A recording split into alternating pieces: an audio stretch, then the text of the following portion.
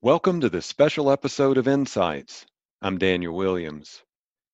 MGMA is committed to providing expert resources, solutions, and support to medical professionals as they deal with COVID-19. Experts agree that one of the most promising ways to flatten the curve is through quarantine or isolation. This is especially important with the senior community. To help explain the challenges of keeping seniors safe, we're joined today by geriatric neuropsychologist Bill Mansbach, who is also CEO and founder of Counterpoint Health Services. Bill, thanks for joining us today. Happy to be with you. Now, first, tell our audience about yourself, your background in healthcare. Okay. Well, I am the CEO and founder of Counterpoint Health Services.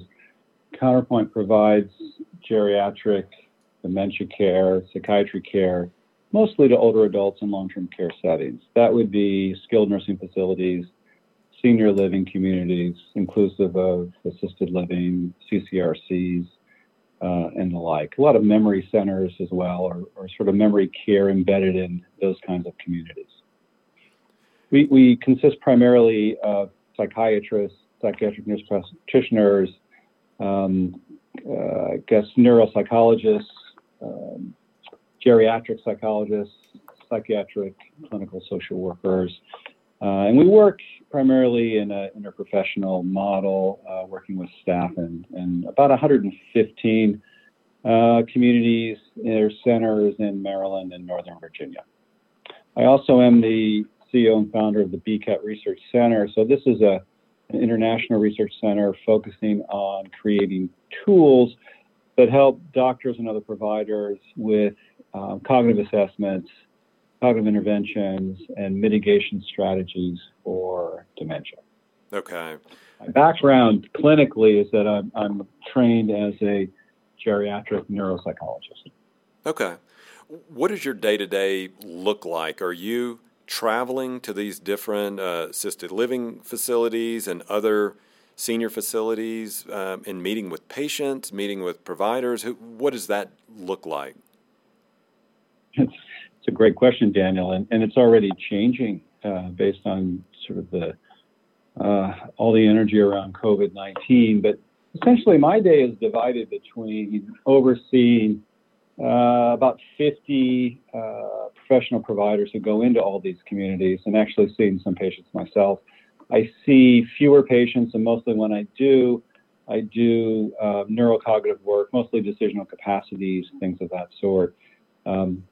More and more, my time is spent talking to the operator leadership in our chain customers or nursing home customers and assisted living who are really dealing with, in a very fluid way, how do they continue to manage, how do they continue to provide care to their residents, which, as I think everyone knows now, is certainly getting harder and harder to do. Mm-hmm. How has that work been impacted by the COVID-19 outbreak? Or have you developed some protocols or some different communication strategies with these different providers and your team? It's a great question, and that's also, I'll give you a sort of a fluid answer, Daniel. So we start with, from our providers, what do they need to do to make sure that they're compliant with CDC guidelines as they are walking into buildings, taking care of patients there, dealing with staff, talking with families and things of that sort. We have certainly noticed that there's an uptick in, I would say, anxieties experienced by residents, staff, and family members, probably exacerbated by facilities increasingly setting limits or restrictions on families actually coming into the building and visiting their loved ones. So you can imagine the kind of anxiety that generates that. Residents who may or may not have cognitive impairment, and by the way, we're talking about a high base rate of people with dementia like Alzheimer's disease, and family members who want to see their loved ones and actually cannot go into the building anymore and take care of them. I field a number of calls. I think about just last weekend. So on Saturday and Sunday, I'm talking to these operators about, well, what should be a strategy for giving support to families, and what are we going to do? They say when our staff are affected by COVID-19 and we're understaffed. And oh, by the way, since many of us are in nursing homes, we have all these quality measures that we have to maintain. How are we going to do that if we're limiting access to people coming in and having fewer providers doing the work? Yeah, based on your patient base, this elderly group, seasonal flu can be a real problem there because it can spread quickly in those closed settings. So you're around this and you're aware of it. But when did you realize that this particular strain was different than seasonal flu? I think I first became aware of it a few months ago. I sit on a lot of sort of national calls where healthcare is being discussed. A number of thought leaders are talking about kind of impact of new things. And actually, this particular call was on PDPM, which is really as you know, the value-based reimbursement model, new in late 2019 for nursing homes. And it was in one of those forums that someone had brought up the coronavirus and the potential impact when nursing homes are already reeling from their adjustments to PDPM. So I found out that way, and then I guess I would say we started tracking this first on CDC, and then from our nursing home partners. They are tied into their own trade associations, and pretty soon it became clear that everyone was concerned about what was going on here. So I would say maybe 3 months ago I first started hearing about it, but nothing like the last 2 weeks. Right. You've got a team that is reporting to you. You've got other providers that you're talking with. So where are you getting your information so then you can help develop a strategy and a plan to inform them so they're educated about it? I think the two primary sources of information, I mean, we are informed by CDC guidelines, mostly in how they pertain to practitioners, doctors, and so forth, taking care of patients. So there's sort of that, and we make sure that our teams that are going into buildings are aware of that they're practicing that we've in-serviced everyone. We continue actually to communicate to them at least digitally daily. And we ask for them to give us feedback because they're in buildings and they learn certain things. So that's sort of like one channel. But the other channel is really from the center operators. So these would be nursing homes who have their own sets of guidelines. And we then in turn take that information, relay that to our clinical teams just to make sure we're on the same page. And I will say, Daniel, that what's happening is that the operators are beginning to ask us, what do we do when we don't allow families to come into the building? What impact will that be? How should we write our policies that aren't just about quality measures and taking care of patients in the more traditional way, but more about this added layer of complexity that COVID is really bringing into the nursing home. Mm-hmm.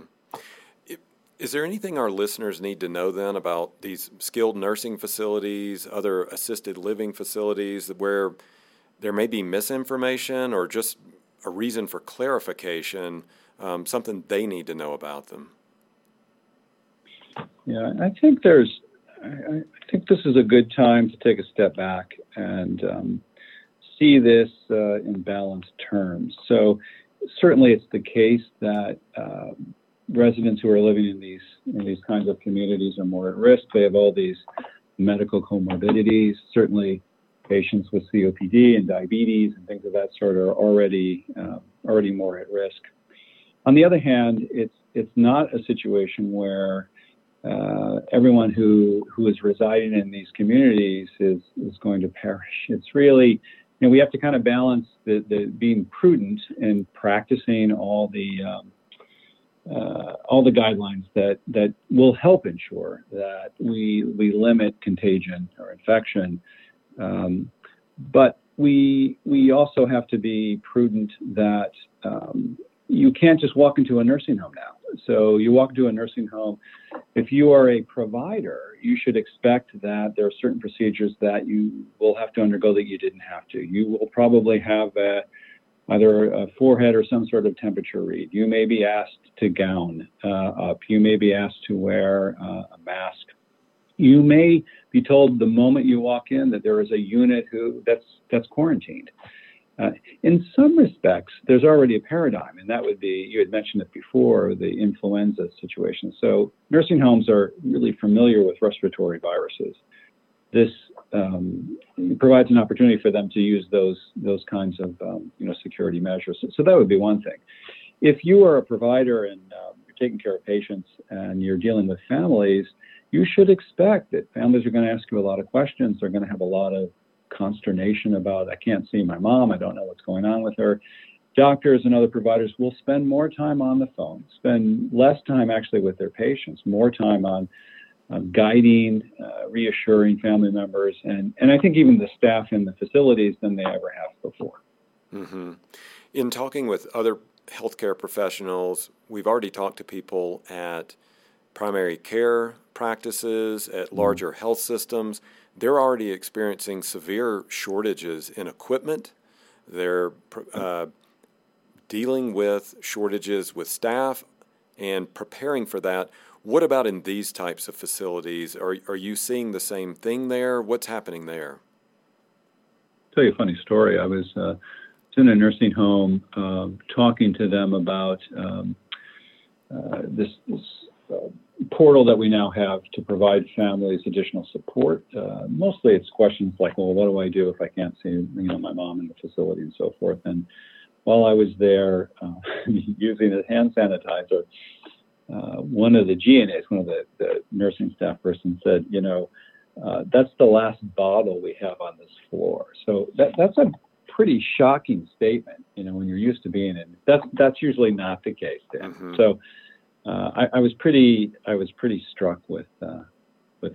I think that sort of speaks to these shortages. They're going to happen from test kits to wipes to masks to gowns to everything else. And so the question really is, how are people going to ration? And rationing, I think, is going to be a reality in these settings. Mm-hmm. Now, we're going to talk more about quarantining now in that particular type of situation. I did want to ask you about the situation that took place in Washington State at that senior facility. Yep. In your group calls, right.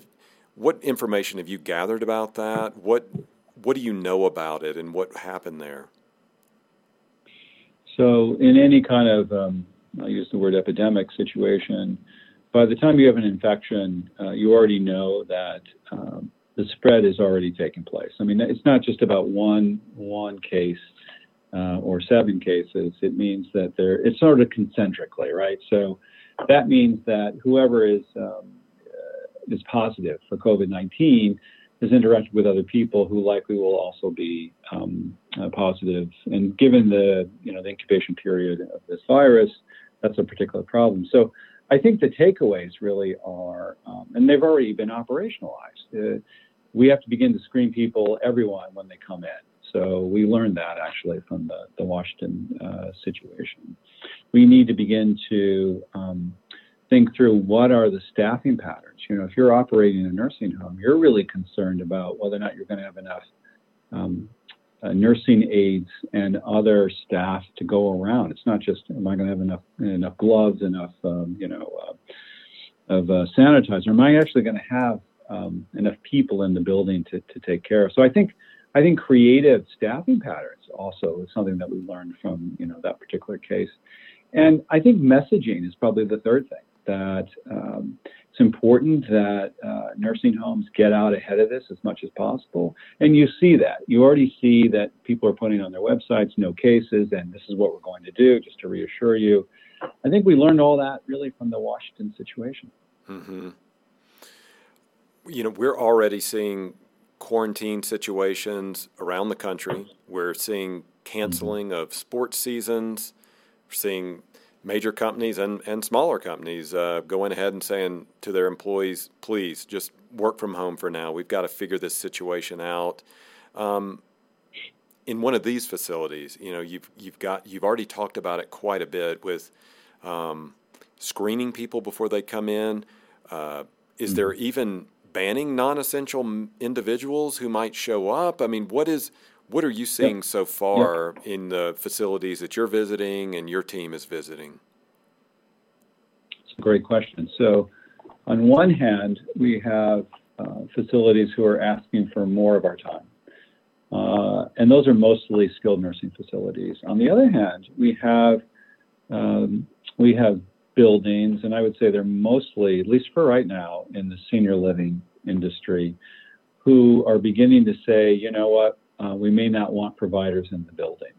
So of our 115 total centers that we go to, only one so far has said no docs, no consultants. So that's pretty dramatic. It's harder to do that in a nursing home because it's just the nature you're admitting patients, and yes, they're residents, but they're also patients. In assisted living, it's a little easier to do that. So we're seeing it. The worry, of course, will be that, and it's sort of an irony. The worry would be that facility staff internally will have, those staffing patterns will be depleted, so there'll be fewer people. But on the other hand, they buildings may say, we're restricting consultants because we're concerned that they will bring in the virus because they're at other nursing homes, right? They're at other places. So we don't really know. It's a very fluid situation as to whether or not we will be restricted. So for the patients there, what does the quarantine protocol look like? And I know that you were talking earlier that it's facility to facility, I believe. So give us an idea of what that looks like so we can keep those, if someone is infected, keep them separate from the rest of the population. Right. So there are protocols in place. If someone tests positive, and of course, there's some challenges in getting tested, but if someone tests positive, and in this respect, it's really no different than influenza. Quarantine procedures take place. What will happen is that a unit, first of all, the quarantine starts with a room. So a person's restricted to a room. Access to the room is also restricted. There then is a decision made, a definition of who is essential versus non-essential staff. So non-essential staff are often people who are not giving hand-on body care. So anybody else is probably restricted. If it goes beyond a certain number of residents, then an actual unit will be restricted. And so you can see how it's sort of in an incremental or segmented situation. In the case of influenza, there are actually mandated periods of time where a facility cannot accept new admissions. There has to be, let's say, a 72-hour period where there are no new cases or no new outbreaks.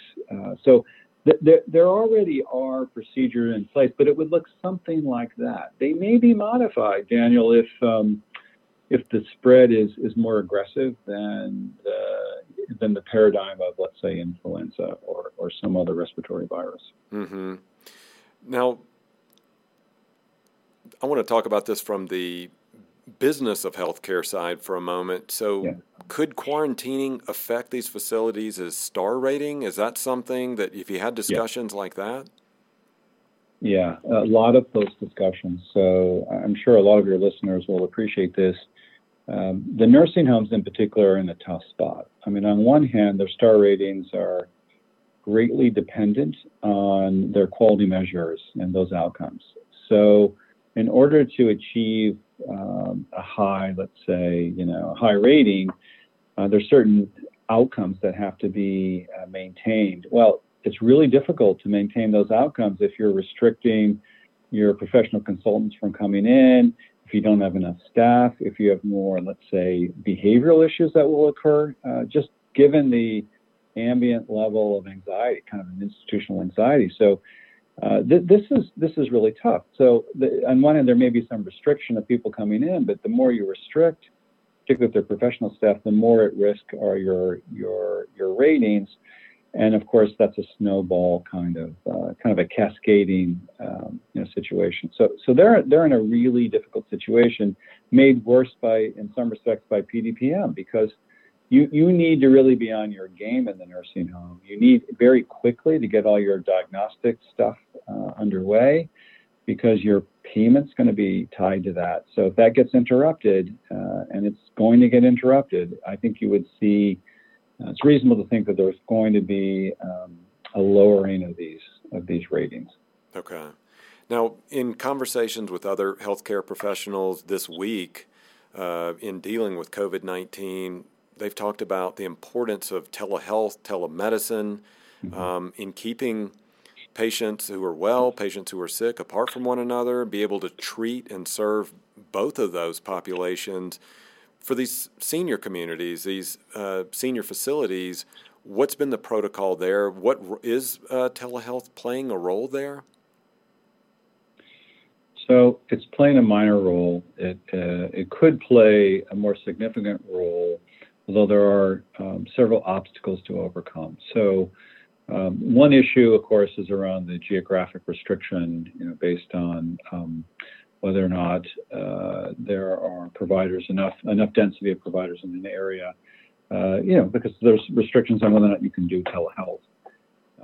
But let's take an almost best case scenario. An almost best case scenario would be you could do telehealth in a building anywhere, since I think that will occur. You need somebody, though. Think about it this way, Daniel. You're going to be dealing with a majority of residents who have dementia or significant cognitive impairment. So they are going to need assistance with their telehealth. It's not like they can do it all themselves. Right. Which means, so in the originating site, which in this case is the nursing home, if you're a doc or you're on the outside and you want to, let's say you're a consultant and you want to provide the care, you need someone, a confederate with that resident or with those residents, as you see them sort of serially. Who's that person going to be? If you're restricted from sending somebody into a building, you can't send one of your, a member of your team. If you ask the nursing home to provide someone to step into that role, they're already depleted in terms of their staffing model. They're not going to want to do that. I know our teams spend 8 hours a day in a nursing home taking care of patients there. Freeing up somebody who's not part of our team will be challenging. So it's just a little bit about some of the difficulties with making it happen. On the other hand, if we can overcome those obstacles, it will really take a lot of pressure, I think, off the system in a very positive way. And maybe ultimately it will create a better sort of platform, a better opportunity for telehealth to be more widely used.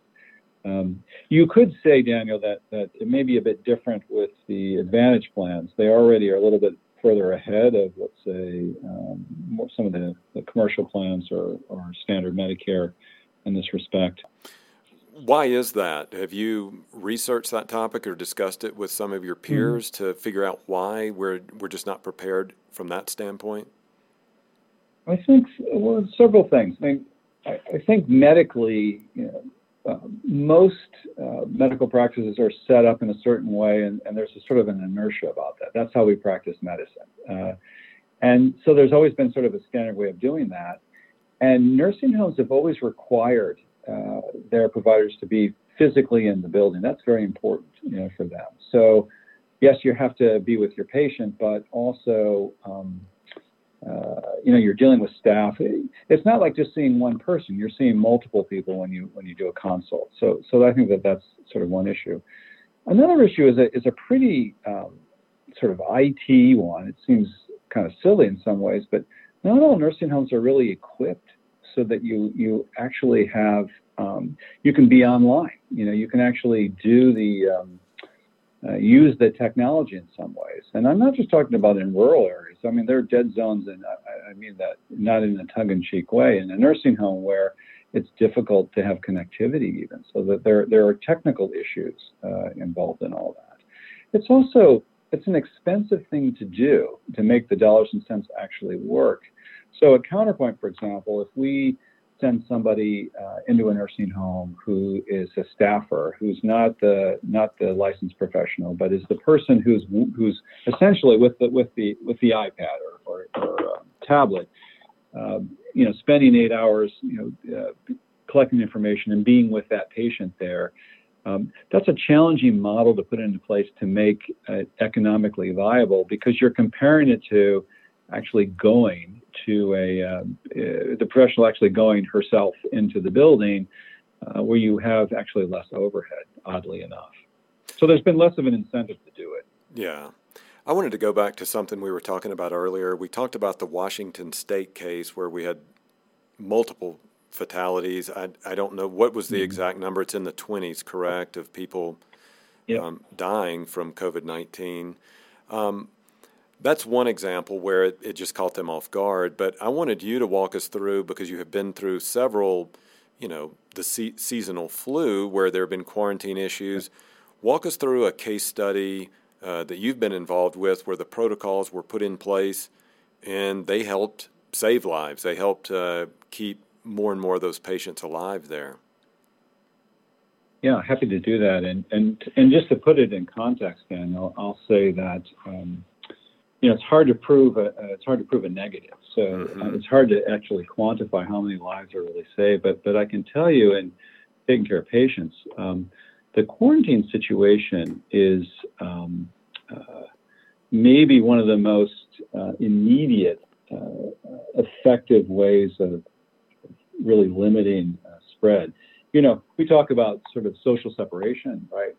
Isolation is sort of a way of creating a firewall, space firewall in some ways. But a more rigid firewall is where somebody really already has a case is effective. So let me just walk you through one particular one. So I'm thinking of a situation that happened just a couple of months ago where we had a resident in a nursing home who had dementia and who was physically aggressive. So I was asked to go there, evaluate the patient, try to determine is the patient more aggressive because they have delirium, or are they more aggressive because something has happened in the progression of their illness or whatever. So I got there. Nobody bothered to tell me before I got there that the patient was actually quarantined. So the patient had an infection. As it turned out, the patient had multiple infections. The patient had the flu, but the patient also had a UTI. And so I couldn't even have access to the patient, but I did have access to the chart, which gave me an opportunity to talk with the staff that was there, talk to the primary care physician who was there.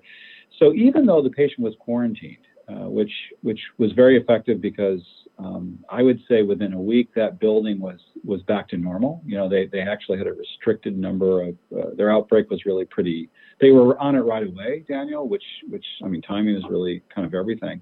But we were still able actually to make some decisions in the patient's medical care, so that when she came out of the quarantine situation, they were already able to do certain things for her that maybe they wouldn't have been able to do otherwise. Okay, that is a powerful story. I wanted to ask you a final question then. We've been covering a lot of ground here about these senior facilities, whether they're assisted or nursing facilities as well. But in any of these cases, what are some best practices then you'd like to leave with our audience to help them communicate with the staff and also communicate with those family members that want to visit their loved ones? They want to be a part of their care, but they just may not be able to right now because of the severity of the situation. That's really a great question, and a great one to end on. I mean, a couple of things that come to mind just as I hear you ask the question. I mean, the first thing is that, all things have a beginning and an end. I would want to reassure families, providers too, but families in particular, that yes, this is a very trying situation, but it will end. It will get better. It will end. It's not, there is light at the end of the tunnel. That's the first thing. The second is that I think the healthcare system is really trying to do the right thing. So even though it may be difficult if you're restricted from seeing your mother, your father, a loved one in some ways, it's actually for the greater good. And so rather than choosing to see it as something that's 100% terrible, maybe you can see it as 50% bad, but 50% good, that this is in the best interest, of a loved one in some ways. Bill, that's a powerful story. Thanks for sharing that with us today, and thanks for joining us on the podcast. Happy to be with you today, Daniel. That's going to do it for this special episode of the Insights podcast. Thanks to our guest, Bill Mansbach. Keep an eye out for more in this series as we talk with healthcare professionals to guide you and your practice through these difficult times. To keep up with the latest, be sure to visit mgma.com/COVID. You can also connect with fellow members and healthcare peers at community.mgma.com. Stay safe, and thanks for listening.